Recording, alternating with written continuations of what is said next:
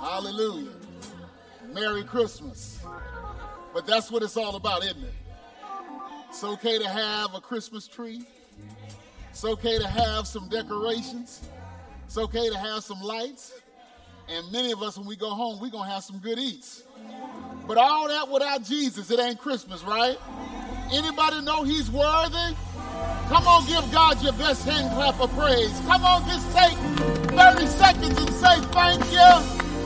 Hallelujah. Glory to his name. Bless his name. Father, we bless you in this place as we celebrate your advent into our world. We thank you for the historical truth that Jesus came to save. And you came as King of Kings. But Lord, I believe you're still coming, even today. And Lord, we need an existential Advent encounter. And so meet us even right now that we might celebrate you. Have your way this day in Jesus' name. And everybody said, amen. Come on, give God another hand clap of praise. Turn to three people and tell them Merry Christmas. Jesus is the reason for the season. Amen. And you may be seated in the presence of our Lord. Amen. Amen. We celebrated the Savior, and then Shay took us to church, didn't she? Come on, give the Lord a hand clap of praise for the praise team. Amen. Thank you so much. We praise God for you. Good morning to you all. Merry Christmas to all of you. And so glad that we can come together and celebrate our Savior and celebrate the true meaning of Christmas. Amen. Want to encourage you again, this day is a day that we obviously have set aside as his birthday. We want to celebrate him with a good offering. Amen. So I want to encourage you with your giving. Let's give the gift of life of gift as we appreciate him today when we come to our offering time. Also, too, to all the men, just want to remind you, tomorrow's the last day for the men's retreat. We want to give you a chance to sign up, and we surely got a great retreat planned in January.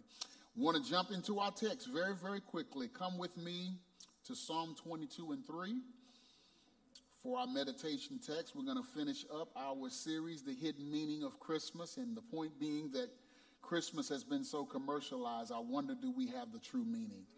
And that has been our focus more than anything. And I think today crystallizes and captures the essence of what Christmas is all about. And I pray that is all of our experience. Psalm 22:3 says this, yet you are enthroned. The King James Version says he inhabits the praises of his people as the Holy One. You are the one Israel praises. Luke chapter 2, verse 13 through 15 says this in the NIV. Suddenly a great company of heavenly hosts appeared with the angel, praising God and saying, glory to God in the highest heaven, and on earth peace to those on whom his favor rests. And when the angels had left them and gone into heaven, the shepherds said to one another, let's go to Bethlehem and see this thing that has happened, which the Lord has told us about. And I want to talk about the hidden gem of Christmas. The hidden gem of Christmas. Amen. Anne Lamott, in her book, Traveling Mercies, tells her compelling conversion story that I think underscores the hidden gem of Christmas. And to be fair to many of us, we've engaged that in one respect, but it's just a reminder of what Christmas is all about and what the center is. Now, just by word of preparation, Anne Lamott is not someone who grew up in a Christian family. She actually grew up in a rather irreverent religious family. And the truth is, she can be pretty hard on the church. But God got a hold of her and touched her. And I want to share with you her experience of conversion. Listen to what she said. She said, I've always believed in God, but I didn't at all believe in Jesus. But one day it was the music that I first heard at this little flea market in Marion City that kind of beckoned me to the church. And when I walked in, I was both blown away and quieted by the beauty of the singing, which was some old black spirituals and some traditional Presbyterian hymns. I felt enveloped, soothed, invigorated by it at the same time. It was really quite a while after this that I had my conversion experience.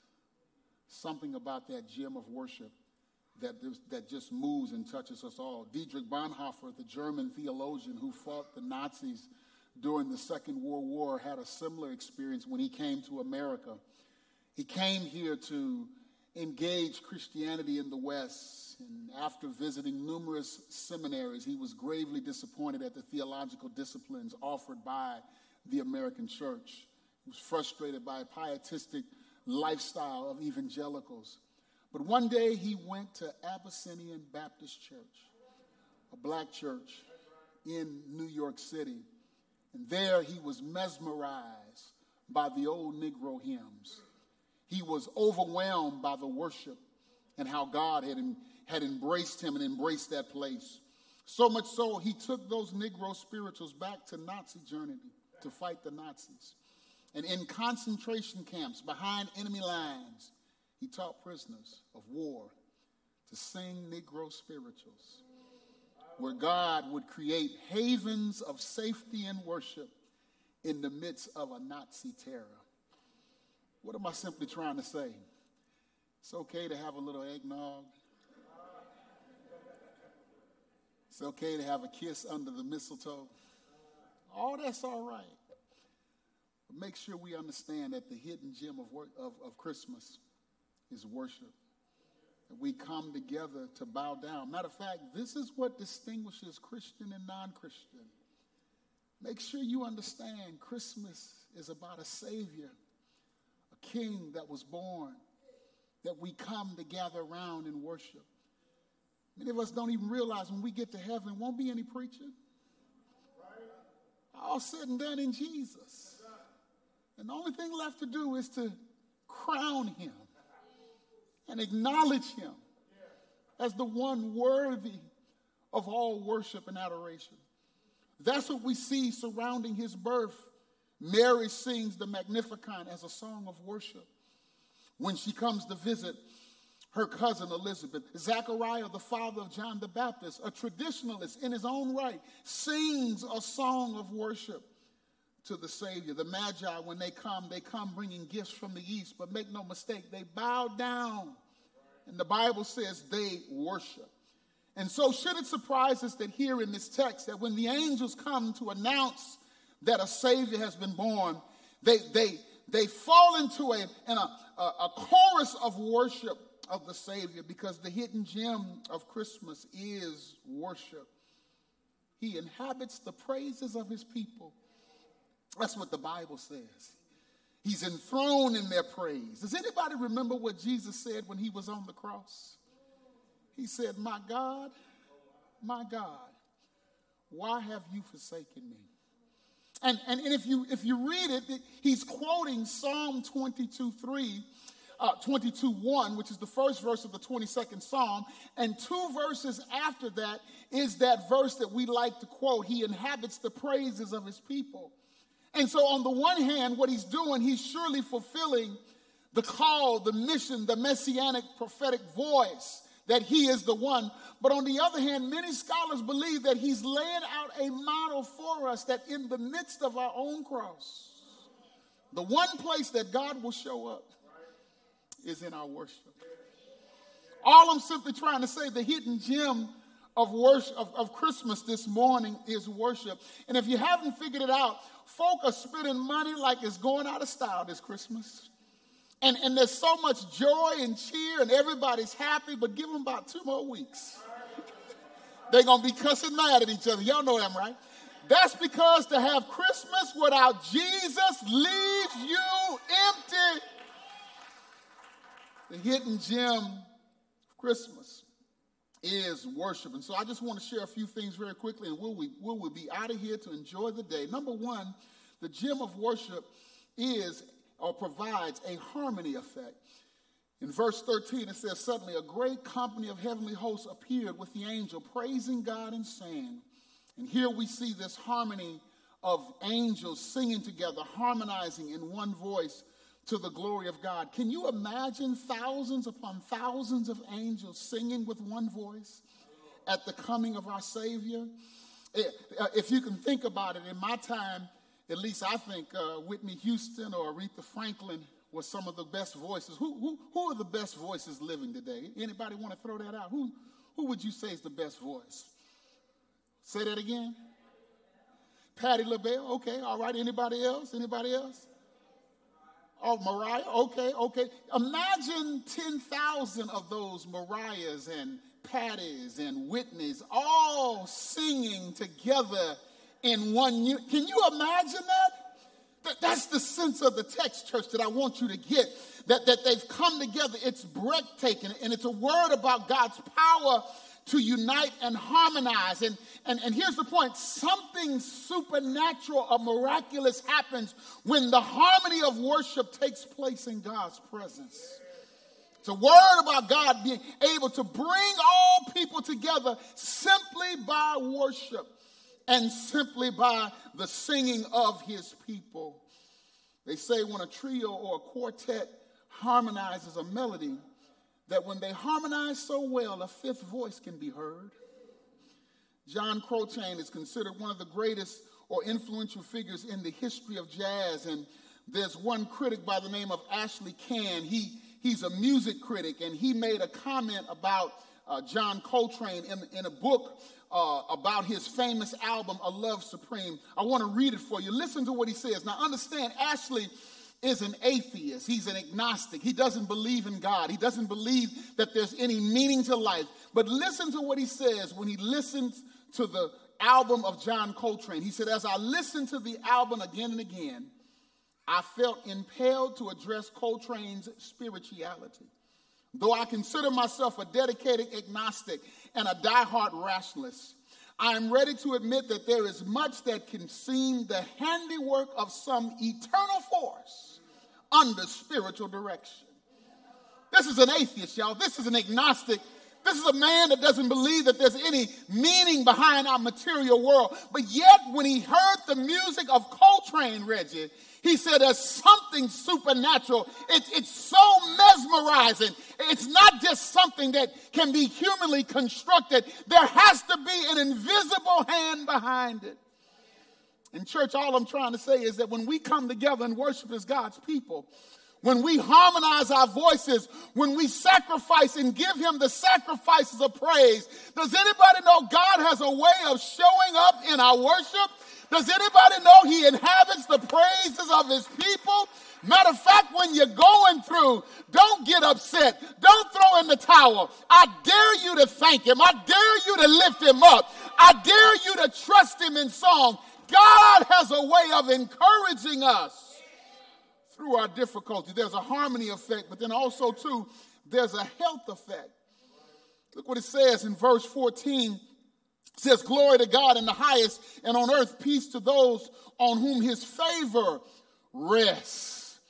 King James has a little bit of a different reading because the manuscript evidence behind the text is a little bit at odds. One would suggest that God favors only his people, but the NIV reading suggests that God favors all and he desires to bring good to all. That word favor, eudoka, it's a word that speaks of someone who gets pleasure at giving. Many of you will cook today, and many of you will do many good things and gifts, and the pleasure will come when you see the smiles on their face after the work you've done. And here in this text, Luke is saying God takes great pleasure in sharing goodness and prosperity and health to all people. Jesus was right when he says he reigns over the just and the unjust. He causes the sun rise and set over the same. He's no respecter of person. The King has come to bring health and goodness to all. And I did just a little bit of research here and was blown away about the substantial information regarding the health effects of those who sing in groups or worship together on a regular basis. Blew me away. There's quite a bit of research. Number one, the physical health benefits alone. They say when you sing routinely together in groups or even in a church setting, you have healthier bodies, you have greater lung capacity, you have improved posture, you have clearer sinuses. I don't know what that's about, but yeah. They say you got better facial muscles, which means people who routinely sing together in groups of worship actually look better than those who don't. And how many of y'all know there's some Christians that need to do a little bit more singing? Amen. That was free. Also, they said when groups sing together in congregations or groups, watch this, their body's ability to fight of infections increase. And here's the crazy thing, because they usually do this in places of therapy, nursing homes, or what have you.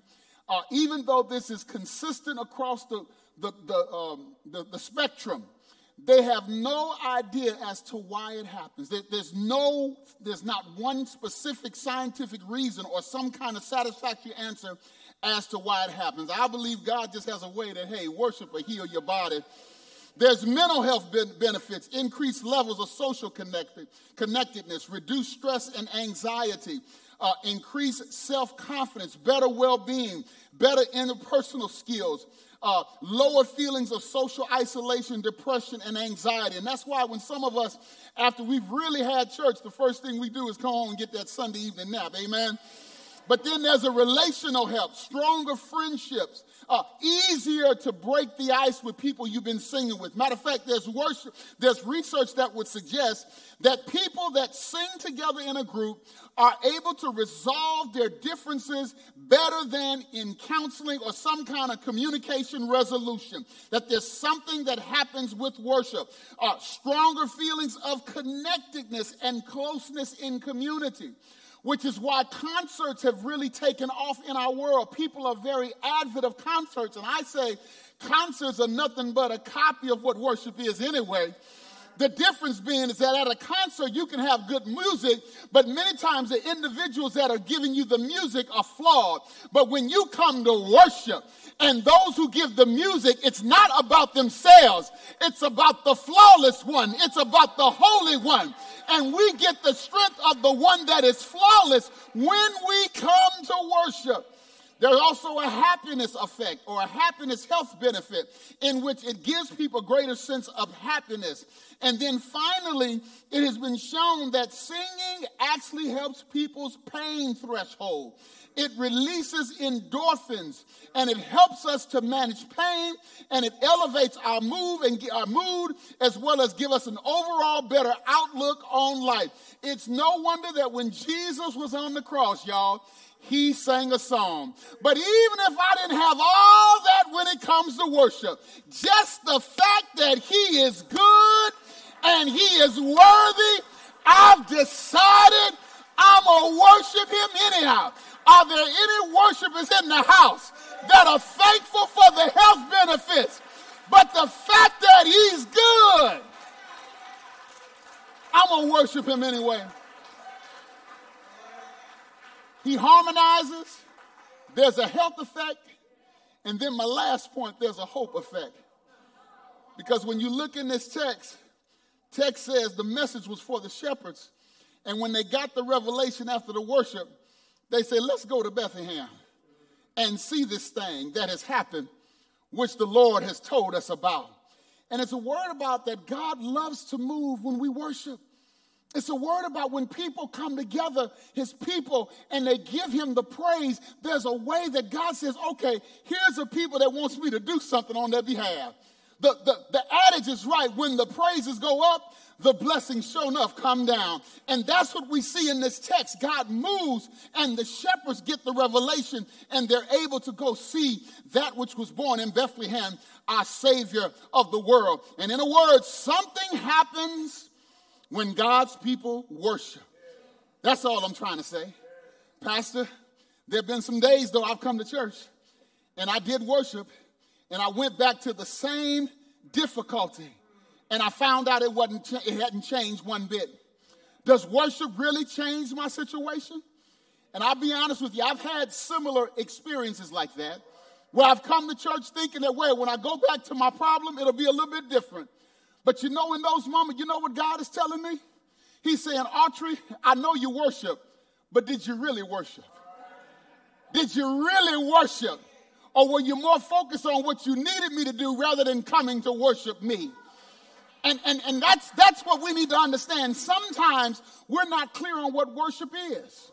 But really, in the cross, Jesus gives us a full picture of what worship is.